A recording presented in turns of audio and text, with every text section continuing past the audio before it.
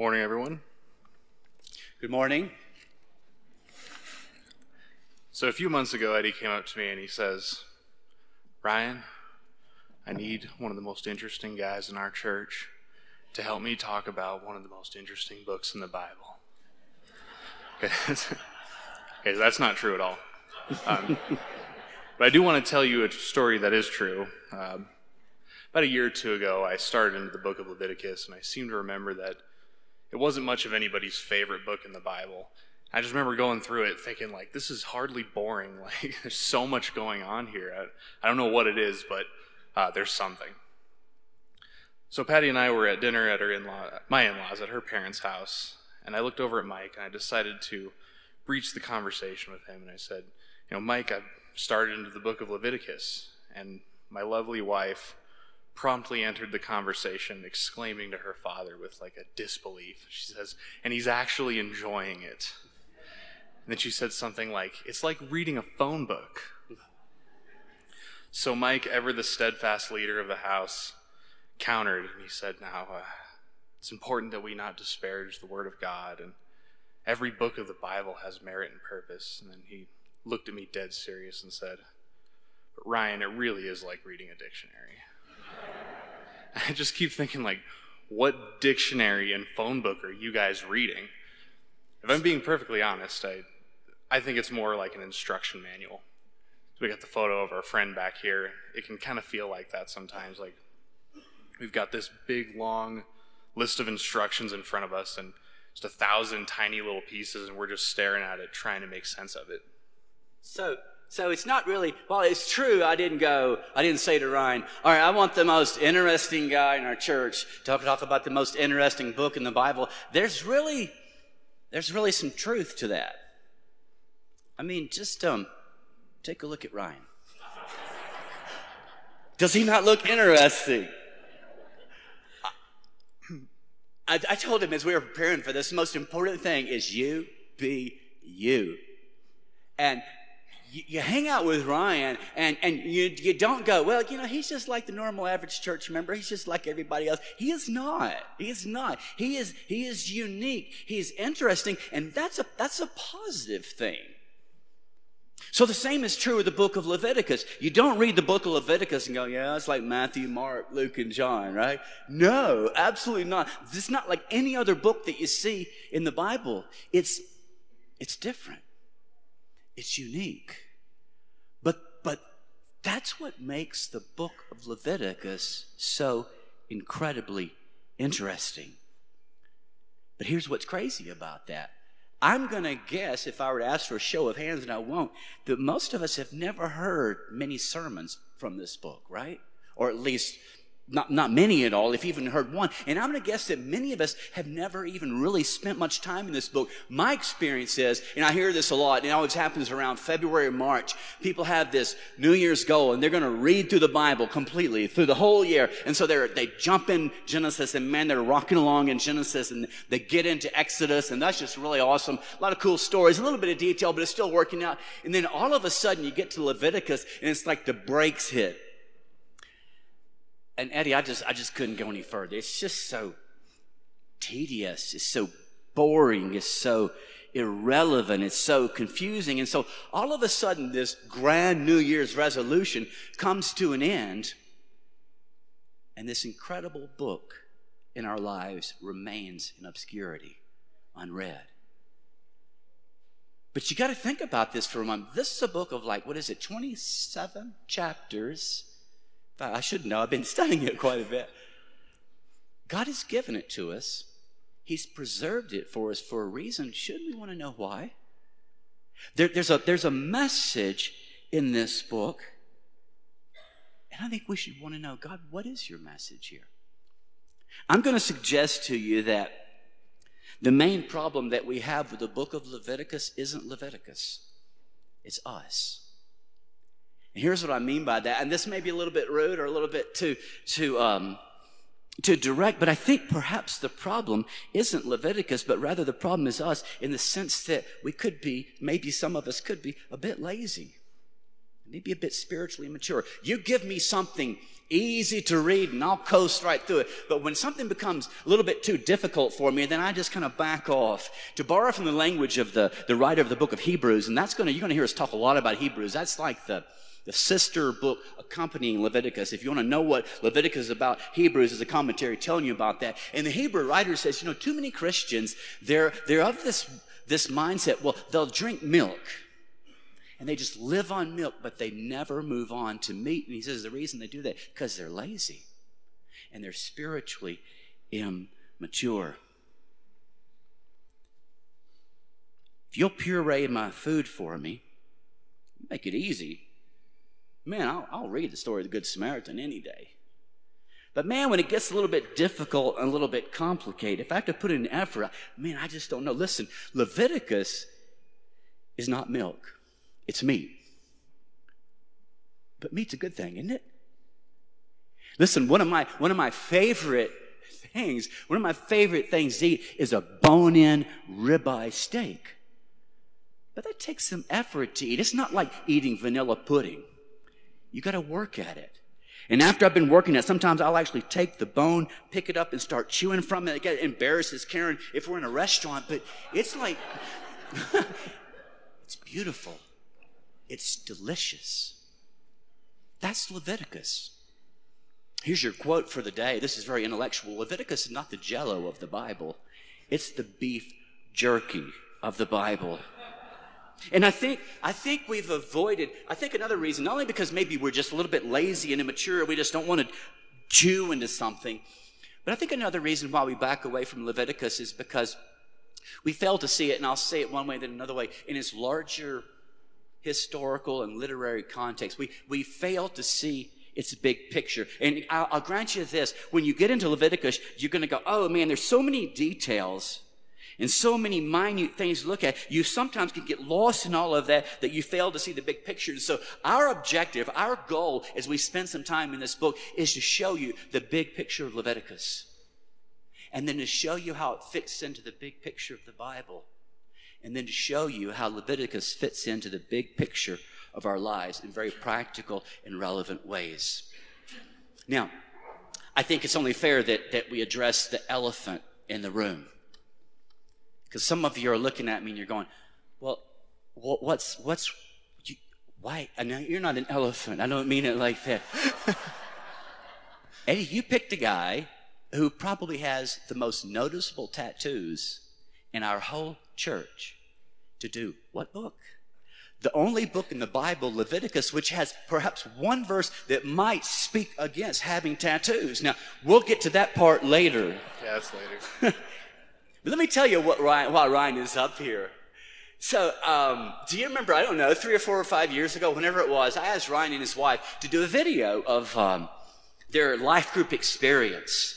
And just to encourage people to be a part of life groups, just like Tony was talking to you about that. And then I invited Ryan to come up here and spend, I don't know, he spoke to us for about 8 to 10 minutes, kind of telling his life journey and his story. And then I went to his life group at his home one time, and I sat as he taught through, I think it was the Gospel of Luke.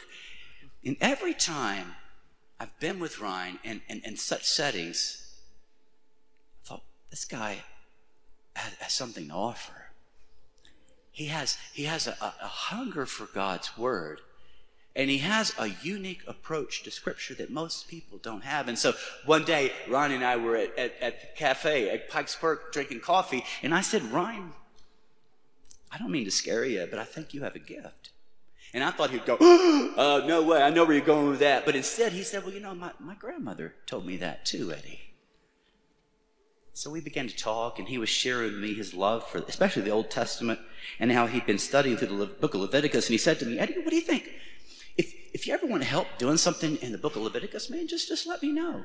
And I didn't say this, but I'm going, right, that's never going to happen, Leviticus. But that stuck with me throughout the year.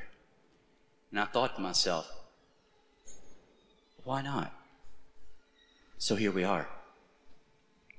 All right, so I want to tell you a little bit about the scope and intention of these lessons on my part.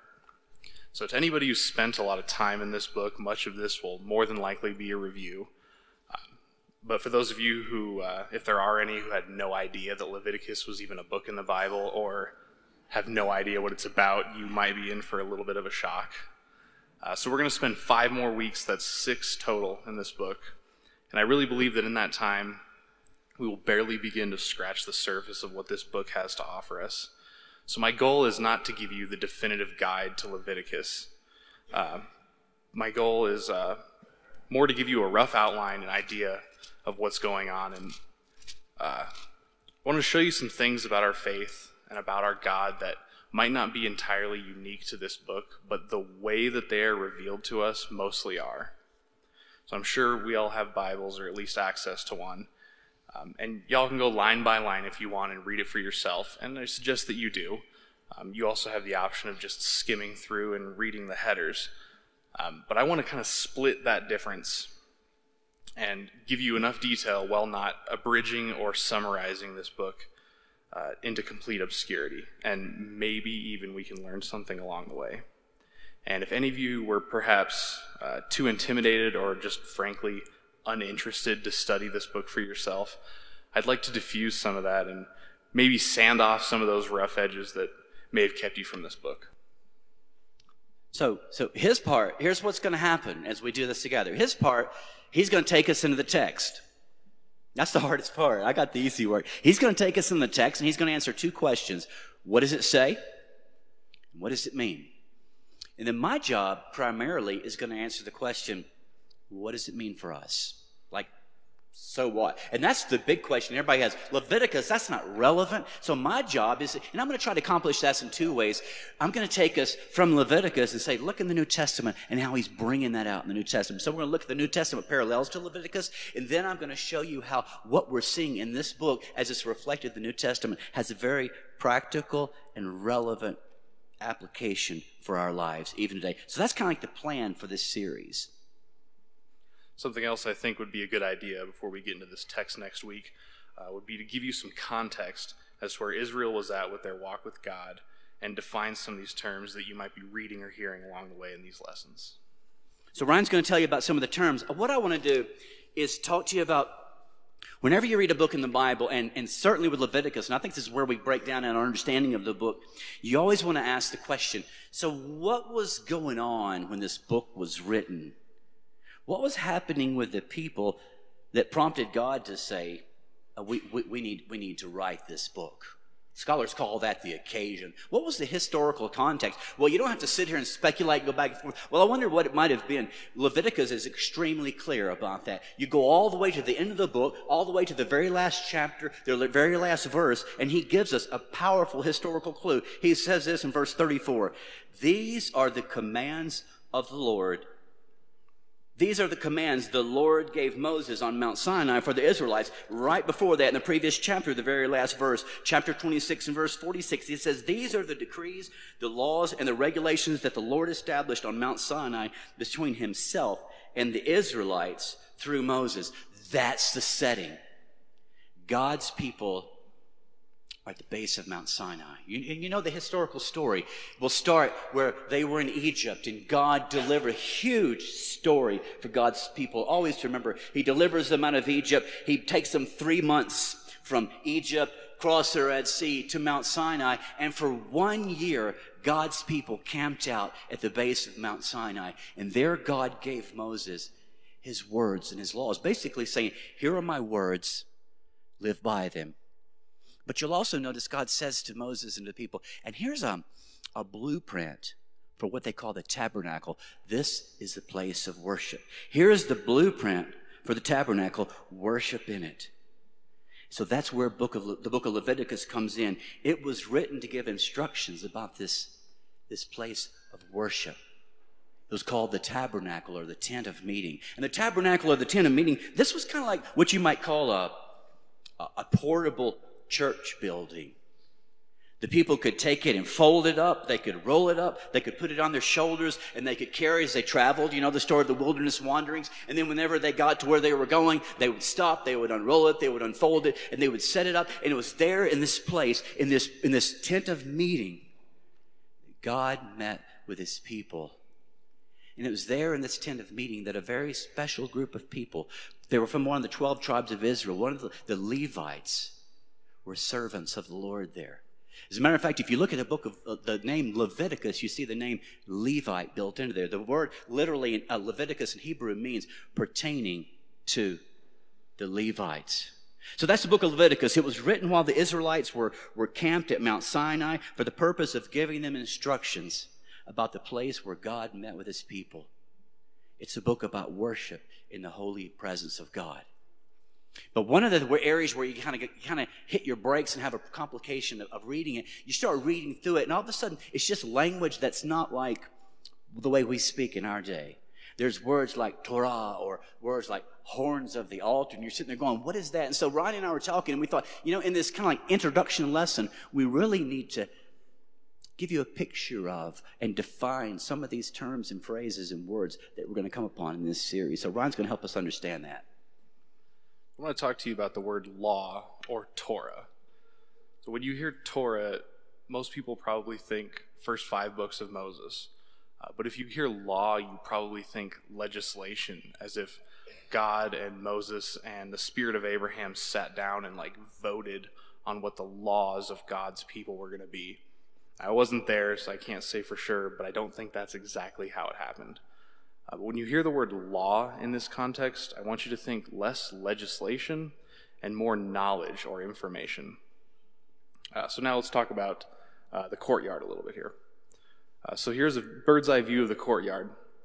And if you look at the right side of the screen where this arrow is, that's the entryway. And when you walked in, the first thing you'd run into is the altar of burnt offerings. Just a little bit further beyond that, that blue dot would be the bronze laver.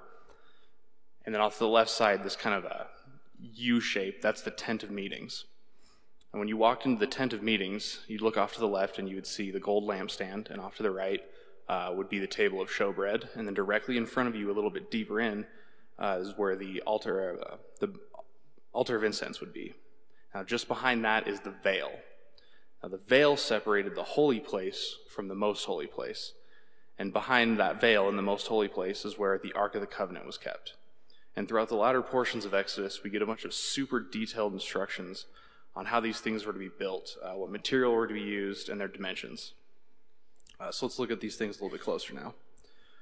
So this is the altar of burnt offerings. This was a bronze construction. It had a grate about halfway down, 4 horns on each of the corners. And this is where the various offerings and sacrifices were, as you may have guessed, burnt. It also had rings on the side for carrying handles to be inserted. Because after the camp, a 1-year period of time that Israel camped at the base of Mount Sinai, they were still a very nomadic tribe, so most of these things had to be picked up and carried around. Next, we have the bronze laver. This is where the priests would wash to become ritually clean before entering into the tabernacle. After that, on the inside of the tabernacle, as I mentioned, is the gold lampstand that would be sitting off to the left. And that sits opposite the table of showbread. This is the table of showbread. This had 12 loaves of bread on it to signify the 12 tribes of Israel. After that is the altar of incense. This looked similar to the altar of burnt offerings. This is where incense were burned. It also had 4 horns on each of the corners where blood was instructed to be sprinkled, carrying handles as well. And then finally, the Ark of the Covenant. This was the most holy piece of furniture in all of the sanctuary. Inside of the Ark of the Covenant was kept a copy of the 10 Commandments, a golden jar of manna, and Aaron's staff. And then finally, the tent of meetings. So this is outlined in Exodus chapter 36 through chapter 38:20. Please study the construction of the tabernacle for yourself and read the intense detail that is outlined in these passages. This is where the glory of the Lord dwelled in the sight of all of the people, as we see in Exodus 40, 34 through 38. And the cloud covered the tent of meeting, and the glory of the Lord filled the tabernacle. Moses was not able to enter the tent of meetings because the cloud had settled on it. The glory of the Lord filled the tabernacle throughout all their journeys. Whenever the cloud was taken up from the tabernacle, the sons of Israel would set out. But if the cloud was not taken up, then they did not set out until the day that it was taken up. For throughout all their journeys, the cloud of the Lord was on the tabernacle by day, and there was fire in it by night in the sight of all of the house of Israel. You know, one of my, I would say almost every Sunday morning prayers before I come here is I have this passage in mind that Ryan just read where it says, the glory of the Lord filled the tabernacle. And I pray that every Sunday morning, God, may your glory fill the presence of this place. It's a beautiful, beautiful passage. I don't know if you noticed it, and perhaps you haven't yet, but there's a problem. And I want to show you this problem. It's quite fascinating. As you understand this problem, it's going to help us better understand the book of Leviticus. And so we have to take a look at the slide. I don't think that's got the verses up there, so we're just going to have to. Let's try the next slide, Christy. That is not the one, so let's just go back. You'll just have to trust me on this one. As Exodus comes to a close and Leviticus opens, we see, as Ryan was reading for us there in the last passage of the book of Exodus, it says that Moses could not enter the tent of meeting. He couldn't go in. So then Leviticus chapter 1 and verse 1 opens up, and it says, the Lord spoke to Moses from the tent of meeting. And then you work your way through the book of Leviticus. And then as Leviticus closes and Numbers opens up, that's the very next book. We see in Numbers chapter 1 and verse 1, it says, then the Lord spoke to Moses not from the tent of meeting, but now in the tent of meeting. Do you see what just happened? This problem was fixed. At the beginning of Leviticus, Moses couldn't enter the place of worship. You see that at the end of Exodus. God spoke to him from the tent of meeting. At the end of Leviticus, he is now in the presence of God, and God is speaking to him there. So you're kind of thinking, how did that problem get fixed? What was it that changed? What was it that worked it out where Moses could now enter into the tent of meeting? Well, the answer to that question is found here in the book of Leviticus. You could call the Leviticus, and I got this sentence from Ryan's notes. I don't know if they're his originally or if it's something he got from someone else, but Leviticus, you could call it the instruction manual God provides for his people to enter into his holy presence. And then I add to that, and there to live, and there to worship. But now what's fascinating about this book, and we're going to try to show you this, it's quite complicated, but it's fascinating to understand. The way God gives these instructions is this fascinating way he divides the book up into these various different sections. And as you understand these different sections, which represent different themes of the book of Leviticus, all of a sudden you start understanding the complete book. So let's take a look at those sections. So Leviticus can be separated into 4 main sections, so we will have 4 weeks dedicated to each of those sections with a final conclusion week. So section 1 is rituals. That covers chapter 1 through 7 that outline ritual offerings and sacrifices, which were basically ways of saying I'm sorry or thank you to God. And chapter 23 through 25 that outline ritual holidays and feast. Each retells a different part of the story about how God redeemed his people from slavery in Egypt and brought them through the wilderness into the promised land and reminded them of who they are and their relationship to God. And that's going to be next week. Following that are the priest laws. Chapter 8 through 10 are where Aaron and his sons are anointed priests, and the priesthood gets off to a bit of a rocky start. And chapter 21 and 22, which contain additional qualifications for priests, some sandry laws, and some additional information on sacrifices. Now, following that are the purity laws. Chapter 11 through 15 cover ritual purity, ways one can become clean or unclean, things like coming into contact with certain bodily fluids, touching dead animals, or eating certain foods. And chapter 18 through 20 cover moral purity, things like caring for the poor, maintaining a high level of sexual integrity, and promoting social justice.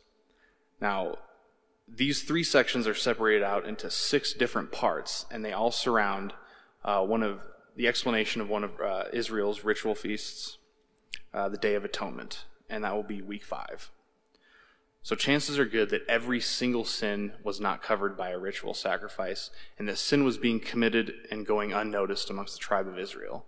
So once a year, the entire congregation would participate in this ritual that served as kind of a reset button for the sins of the past year.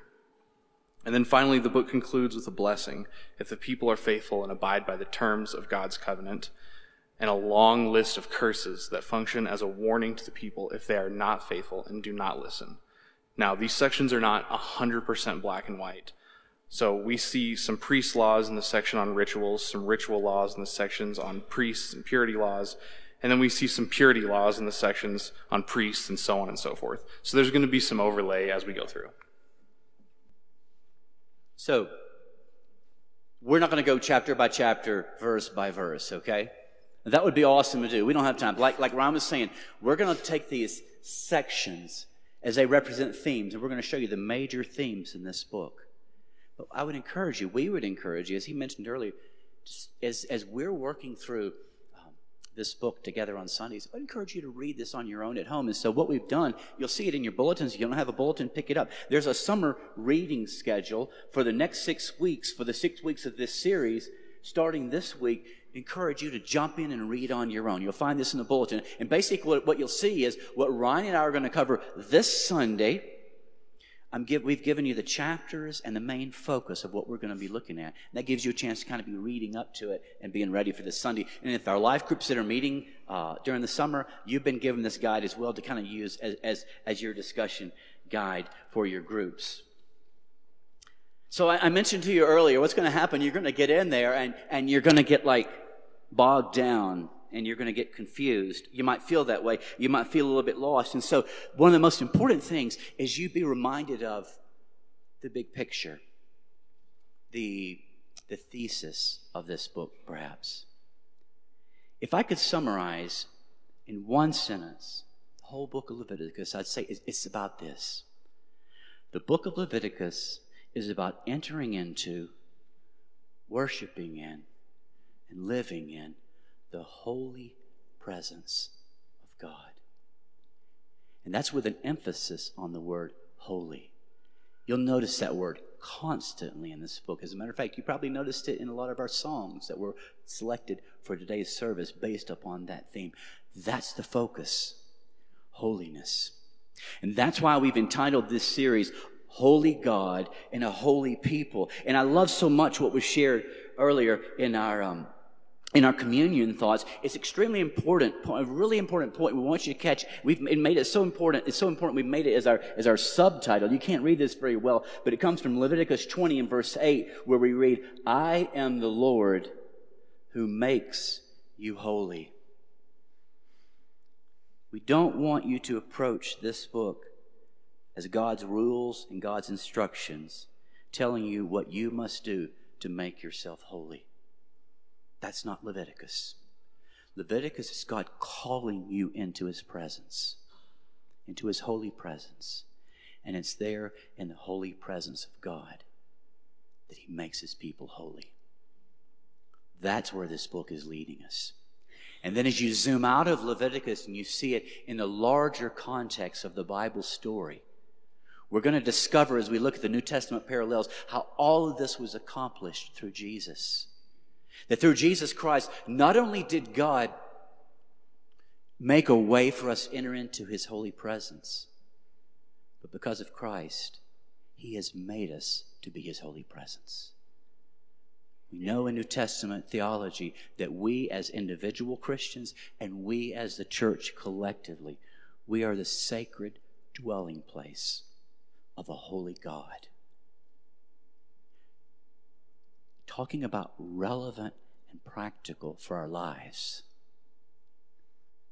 We'll go there eventually, I'm sure, in 1 Corinthians chapter 6, as the Apostle Paul was dealing with some moral issues and some ethical issues and trying to get them to really live as God would have them to live. He says to them, do you not know what Leviticus was teaching? Do you not know that you are the holy dwelling place, the temple of the living God? And this should impact every day how we live, not to be holy, but because God makes us holy. I would guess that one of the most popular quotes from all of Leviticus that's used in the New Testament are the words recorded by the Apostle Peter in chapter 1 of his first letter, where he writes these words, be holy, for I am holy. That is God's message and God's call to us from the book of Leviticus. And I pray that we will hear that call as we journey together through this book. Would you stand with me and let's pray together?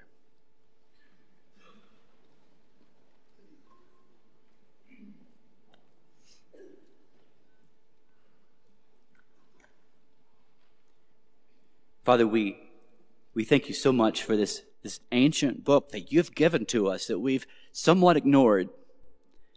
But you have something here that you want us to hear.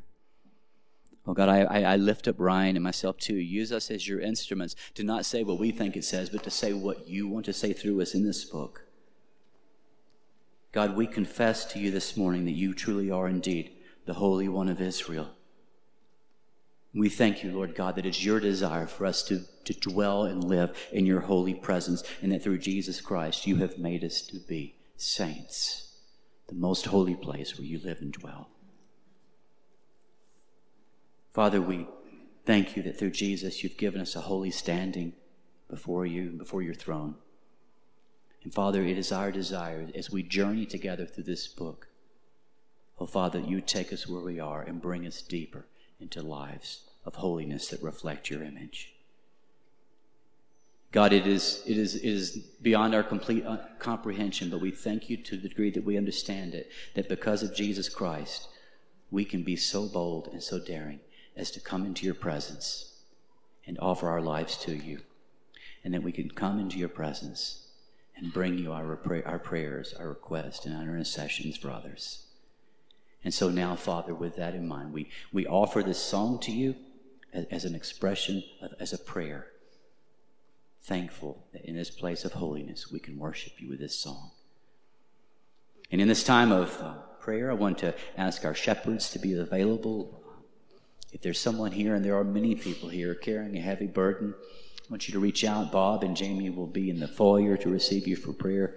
If you know someone here that is desperately in need of your hug or your prayer, the beautiful thing about it, and we're going to see it later on, is that we're all been called to be God's priest in his household. We all have the beautiful privilege to be intercessors. And so this is a great chance for us to pray together. So let's offer up this song and go before God in prayer. Hey, I'm Eddie White, the senior minister for the Eastside Church of Christ. Sure want to thank you for joining us today on our podcast. I hope today's message was indeed a blessing to you. I'd like to invite you to browse our website at eastsidesprings.com to get more information or to contact us. And as always, we indeed welcome you to join us for our worship service in Colorado Springs every Sunday at 10:40 a.m. as we seek to live out Jesus' mission of making disciples of all nations.